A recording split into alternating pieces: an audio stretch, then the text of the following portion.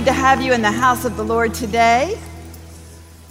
I want to encourage us all this morning to keep our heart free from offense. Offense is everywhere. Jesus said, as long as you're here, offense will come. As long as we live in this world, someone's going to say something that we don't understand, something that hurts our feelings. Maybe your husband doesn't listen to your opinion. There's always going to be reasons to take up an offense, an opportunity to take it in. You know, it's interesting because, the people that you're around are one thing.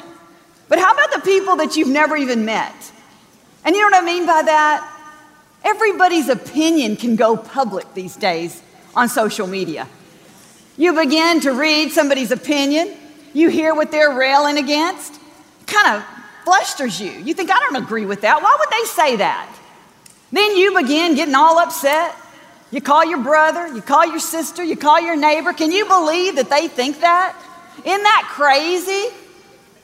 You see, you begin to get frustrated and upset and spend energy on that offense, on those things that don't really even matter. You see, it's as if we're taking the bait. See, we cannot take the bait of offense and live in victory, joy, and peace. We got to let it go. We can't let it get on us. We can't swallow the bait. In fact, in the scripture, the word offense comes from the Greek word that means bait. It was used to lure animals into a trap. See, the bait, or the offense, was what got the animals to come on in and take the bait. And sometimes that's what happens to us with offense. It lures us right into a trap. We get caught up in this circle of offense, in this trap of offense. We get upset, we get frustrated, we get bitter because we've swallowed it hook, line, and sinker. So we spend our time trying to figure out what somebody meant, dissecting every word. That's a waste of our time. What in the world could be so important that we have to take our time to figure it all out? What in the world could someone say that would be that important to your destiny if it's offensive to you? Now, you know what? We take up offense sometimes when no one really means anything. And that's a whole nother subject. But we're talking today about thinking twice about any offense. Any offense. We got to recognize what's happening when we're frustrated and when we're going in the circle of offense. And we've got to learn to drop it and let it go. See, the quicker we let go of offense, the more free we're going to be. The other day, I was cleaning a spot off of my carpet. So I went and got some carpet spot remover. I looked on the back to see what the instructions said about it. And it said, get the spot off as quickly as you can. Why? Because the longer that spot's there, the harder it is to remove. And see, that's the same way with offense. If you have a stain of offense on your heart, the longer you allow it to be there, the harder it's going to take to get rid of it. See, but the sooner you let it go, the better off you'll be. Don't go hour by hour, day to day, trying to figure it all out. It's not that important. If it's offended you, it's not that important. Proverbs 19:11 says, good sense makes one slow to anger, and it is to one's glory to overlook an offense. Good sense makes one slow to anger, and it's to our glory to overlook an offense. You see, it's to our good. It does us no good to go around offended, allowing that to take root in our heart. See, if we'll get good at overlooking offense, we're going to live a more satisfied and happy life. Jesus was no stranger to offense. People were constantly trying to trap him into offense. It says in 2 Peter that they hurled insults at him. You know what he did? It says he entrusted himself to the one who judges justly. He didn't entrust his life. He didn't give his life, his ways to some opinion, false accusations. He entrusted his life to the one who was in control of his life, the one who could judge justly. That's where he found his resolve. He found it by knowing other people's opinions, whether they mean it or not, don't have to affect him. You see, we're all going to have to learn how to let go of offense. And it is a process. We're all going to have to learn. The Apostle Paul in 2 Timothy 14:4 had to work at keeping offense off of him as well. He said, Alexander the coppersmith did me a great wrong, but God will judge him. God will take care of what he's done. You see, he gave it to God. He wasn't taking the responsibility on himself to be the judge and jury of everyone's opinion. He said, I'm giving it to God. I have things to do. I can't walk around with an offended heart. I can't walk around with bitterness and anger and expect to be everything God called me to be. See, we need to have that kind of attitude. We need to turn the situation around like Paul did and turn it over to God. Offense will show up. It's just, how are we going to handle that offense when it shows up? It's going to be there. I can tell you, it's going to be there. As long as you live on this earth with people, it's going to be there. Have you ever put like a bite of food in your mouth? Maybe you're going to try something new, and it was like, ooh, I don't like the way it tastes. And you have to stop for a minute, and you're thinking, what am I going to do? Am I going to spit it out, or am I going to swallow it?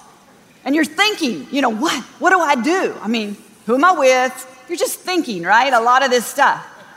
I have literally done that and taken my napkin and went, I know that's not very ladylike, but if there's something that's ucky in your mouth and you don't want to swallow it, that's kind of what you need to do is spit it out. If you ever taste the bitterness of offense, that yucky feeling in your mouth, don't swallow it. Just spit it out in your napkin. Don't let it go down in your innermost parts. We've got to take a moment and think twice about taking up offense. Is it going to benefit you any? Is it going to make your life better? Is it going to make you more happy, more joyful? See, you may be winding up your day at work, 4 o'clock. A coworker leaves you out of an important meeting. You have till 4:15 to decide if you're going to take that offense. Are you going to spit that offense in your napkin? Or are you going to take it home with you? Are you going to let it upset your whole day? Are you going to let it disturb the peace in your home? What are you going to do with that offense? We got to learn to step back and think twice about taking an offense. In John 10, the scripture tells us that there were certain people in the crowds when Jesus would go places that wanted to capture him. They wanted to seize his life. They wanted to take him and stone him.